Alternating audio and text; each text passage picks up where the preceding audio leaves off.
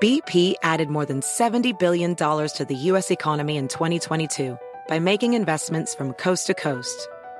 Investments like building charging hubs for fleets of electric buses in California and starting up new infrastructure in the Gulf of Mexico. It's and, not or. See what doing both means for energy nationwide at bp.com/investing in America. Welding instructor Alex DeClaire knows firsthand how VR training platforms like ForgeFX can help meet the demand for skilled workers. Anywhere you go look, there's going to be a shortage of welders. VR training can help welding students learn the skills they need to begin and advance in their career. The beauty of virtual reality is it simulates that exact muscle memory that they need. Explore more stories like Alex's at meta.com/metaverseimpact. Ditch the clowns on the left and the jokers on the right, and join Michael Smerconish right here in the middle. This is the Smerconish Podcast for independent minds. There's a terrific essay posted at smerconish.com today and right now in all of my social media under the headline, How Putin Derailed China's Dream and Betrayed His Allies. The author is Paul Webster Hare, who was a British diplomat for 30 years, the British ambassador to Cuba, interestingly, from 2001 through 2004. He's currently a senior lecturer in international relations at the Frederick Pardee School of Global Studies at Boston University and joins me now. Mr. Ambassador, thank you so much for your time and for that great essay. Thank you for having me, Michael. How does the system run in the UK? In other words, here in the United States, those high-profile postings are often political in nature. Would Tony Blair have selected you, or were you a career person? I was career, yes. I joined, at the age of 27 and stuck it out for 30 years. And, of course, you do a lot of postings overseas, but also at home in the Foreign Office, your State Department. So, yes, professional, and then retired and moved on to Boston University. I imagine that a Cuba posting would be a very desirable posting, if for no other reason than climate? Absolutely. Havana is actually one of the great cities of the world, and it's also relatively safe for families. But it's an interesting diplomatic post because, of course, we, the British, disagree with quite a few of the things the Cuban government does. And at the time I was there, we also disagreed with the policies of the United States. So that makes it very interesting. On your watch, specifically January, I promise we'll get back to Putin in a moment, but I'm just intrigued by your Cuba connection. On your watch in January of 2002, I was in Cuba for a 48-hour time period accompanying United States Senator Arlen Specter and found myself in Castro's company for 8 continuous hours. Right, that must have been interesting. Yeah, well, that was a rare privilege, really, for most visitors. We got a few lunches, direct meetings with him in small numbers, but at that time, when I was there too, he was withdrawing from a lot of social meetings. I also remember thinking that the administration of the government on so many different levels was inept. I know how he loved to talk about his education figures or healthcare and so forth, but they couldn't make the trains run on time. And yet my guide was continually telling me, be careful of what you say in the hotel, security, bugging, yada, yada, yada. And my response, Mr. Ambassador, was to say, why are they so competent on matters of intel gathering but not on anything else? Any reaction to that?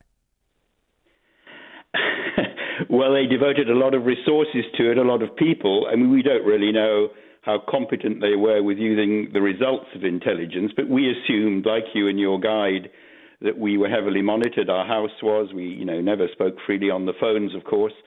And Cubans are used to that level of control. In terms of, running other things, yes, the economy is poorly run.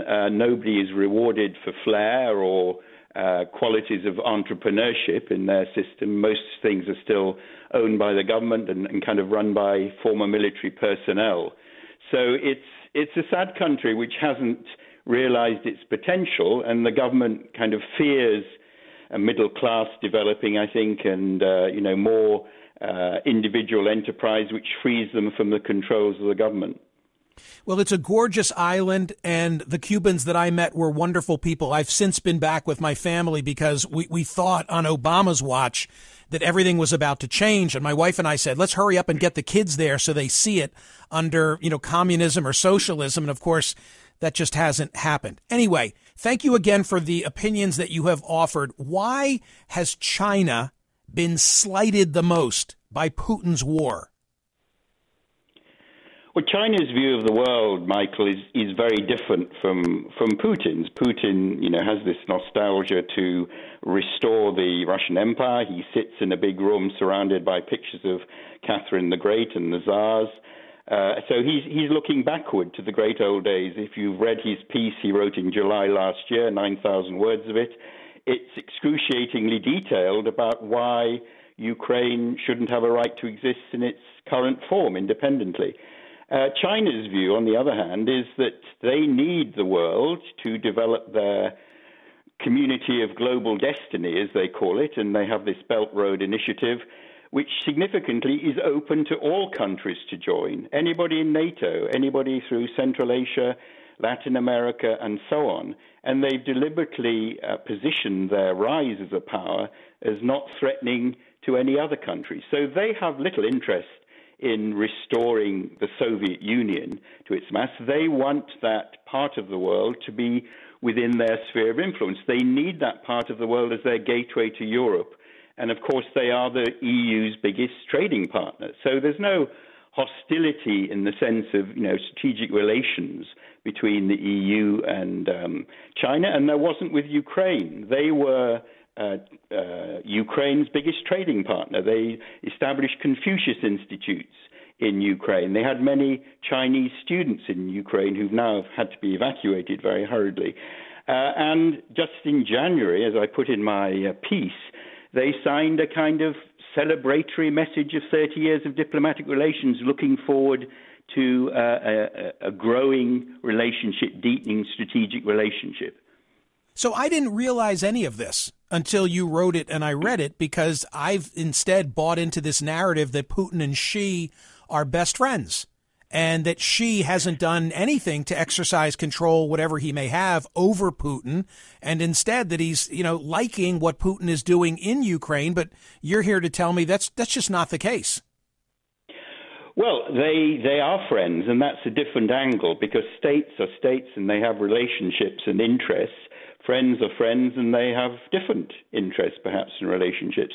But I don't know whether she was surprised at what Putin did, the extent of it. It's also worth remembering that China has never recognized the annexation of Crimea. Going back in 2014, they have never recognized that. They never have recognized the so-called new independent states. They've been very cautious on that. So one's sort of left to conclude that after the Beijing Olympics, where Putin went, and also, of course, the president of Poland went, who was a major China ally on the Belt Road, then they were all surprised that Putin had either deceived them, what his intentions were, either he wouldn't invade or he'd only kind of take a chunk of the east of Ukraine, and he's caught them flat-footed. And, it does derail, in a tangible sense, their connections with Europe, because Ukraine has been very important.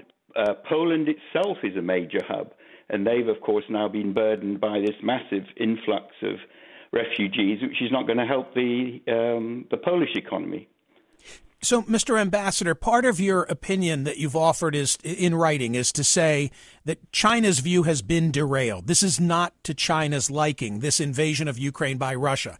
And then you shift gears and you talk about allies of Putin, countries that have been allied with Russia heretofore, and you tick through them all with an amazing level of depth: India and Pakistan, Turkey and Israel, South Africa, Hungary. And you say essentially none of them are happy. And this is against all of their interests. If that's the case, then why did Putin do what he did? Well, it's Putin's obsession.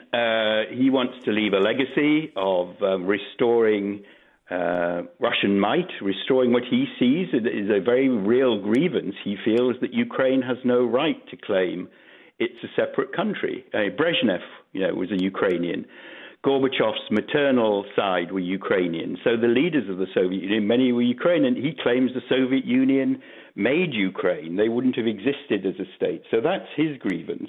And the other countries that have been involved and sucked into relations with Russia, obviously some through oil, some through military sales, like India particularly, their interests are not in destabilizing that part of the world, destabilizing the sort of Near East and Southeastern Europe. They have close relations. Pakistan, as I mentioned, is a partner with NATO. They buy most of their tanks from Ukraine, amazingly.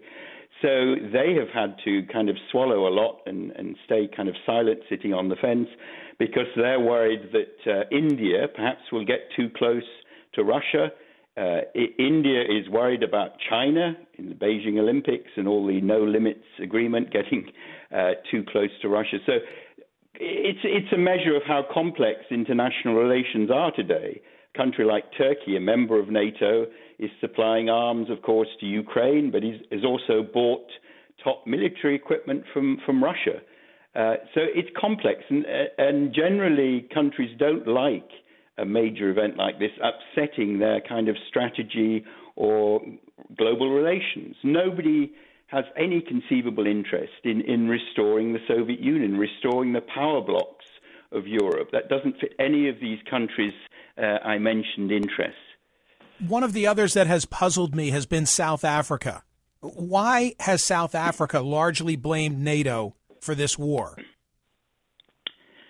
Yes, that's an interesting one, Michael.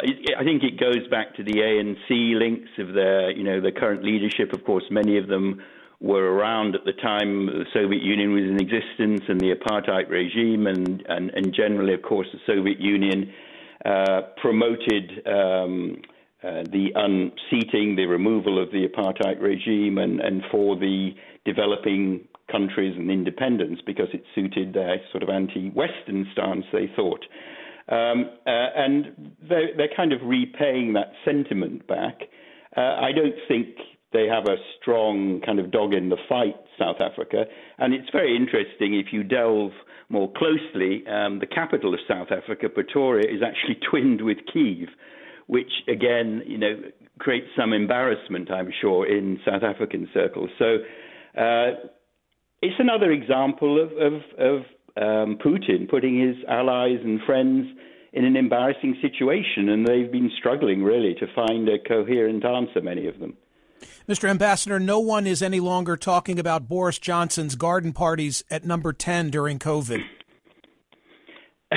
No, or the fact that you had to bring your own bottle, I think that was a right. Part of that as well. Exactly, yes, it's changed the agenda over there. This is the Smerconish Podcast from SiriusXM. Hey, the national sales event is on at your Toyota dealer, making now the perfect time to get a great deal on a dependable new SUV like an adventure-ready RAV4.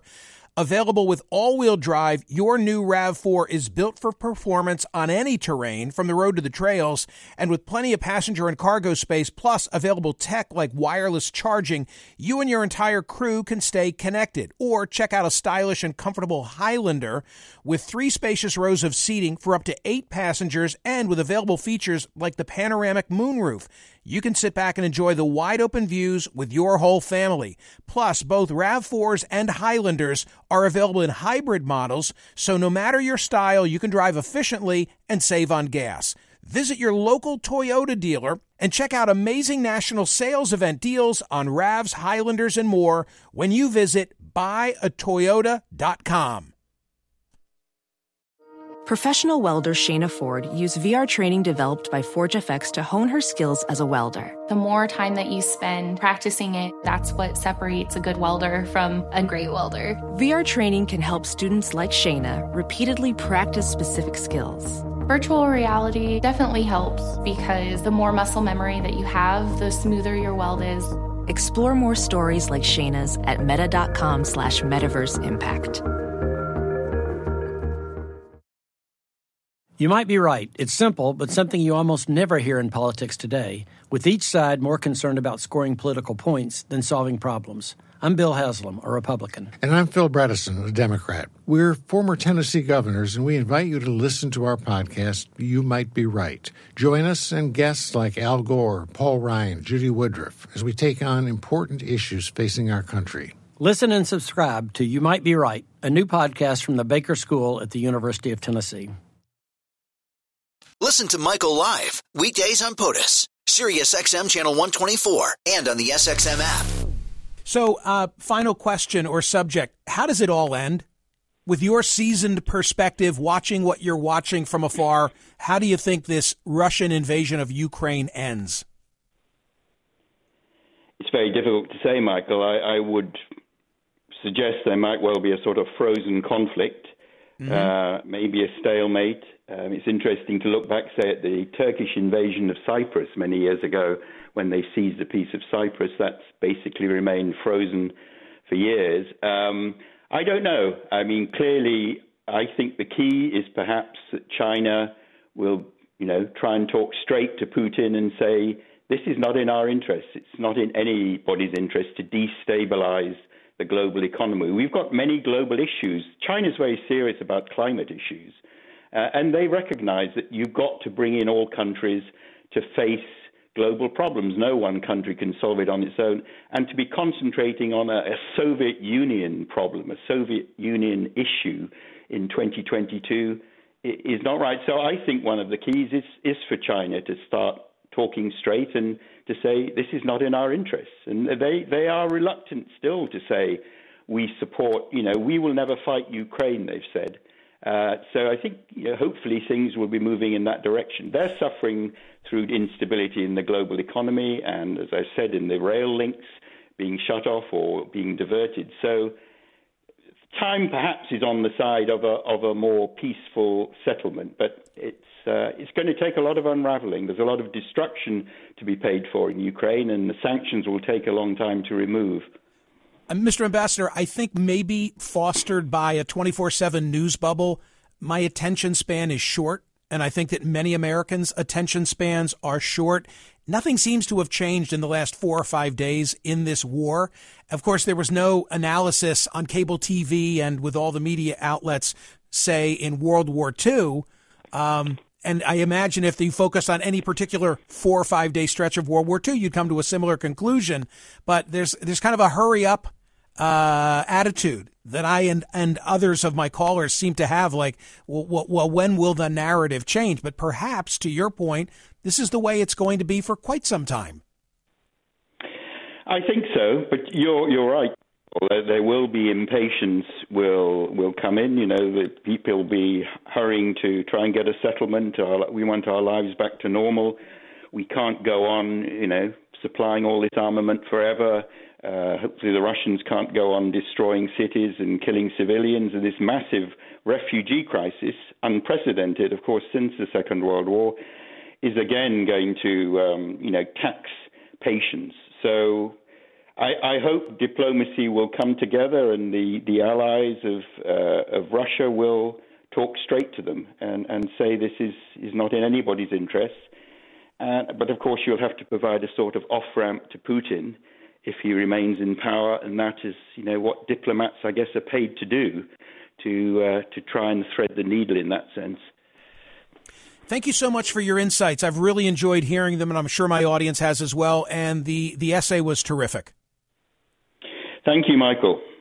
Paul Webster Hare was a British diplomat for 30 years, the British ambassador to Cuba in 2001 through 2004, currently a senior lecturer in international relations at the Frederick Pardee School of Global Studies at Boston University. His essay at Smerconish.com concludes this way: it is too soon to judge the impact of Putin's war on his allies and the world. It is hard to see any of those he calls friends being interested in a resurrection of the Soviet Union bloc. The bigger powers of the 21st century have vastly different visions of world diplomacy. Putin has shown, particularly to China, that he is obsessed at restoring Russian control over Ukraine, even if it means threatening the interests and goodwill of his allies and his friends. This is the The Smirconish Podcast from SiriusXM. Hey, the national sales event is on at your Toyota dealer, making now the perfect time to get a great deal on a dependable new SUV like an adventure-ready RAV4. Available with all-wheel drive, your new RAV4 is built for performance on any terrain, from the road to the trails, and with plenty of passenger and cargo space, plus available tech like wireless charging, you and your entire crew can stay connected. Or check out a stylish and comfortable Highlander with 3 spacious rows of seating for up to 8 passengers and with available features like the panoramic moonroof. You can sit back and enjoy the wide-open views with your whole family. Plus, both RAV4s and Highlanders are available in hybrid models, so no matter your style, you can drive efficiently and save on gas. Visit your local Toyota dealer and check out amazing national sales event deals on RAVs, Highlanders, and more when you visit buyatoyota.com. Professional welder Shayna Ford used VR training developed by ForgeFX to hone her skills as a welder. The more time that you spend practicing it, that's what separates a good welder from a great welder. VR training can help students like Shayna repeatedly practice specific skills. Virtual reality definitely helps because the more muscle memory that you have, the smoother your weld is. Explore more stories like Shayna's at meta.com/metaverseimpact. Have you heard? Sling TV offers the news you love for less. Hey, wait, you look and sound just like me. I am you. I'm the same news programs on Sling TV for less. You mean you're me, but for less money? A lot less. I'm all the favorite news programs and more on Sling TV, starting at just $40 a month. Everything great about me, but for less money? Which makes me greater, don't you think?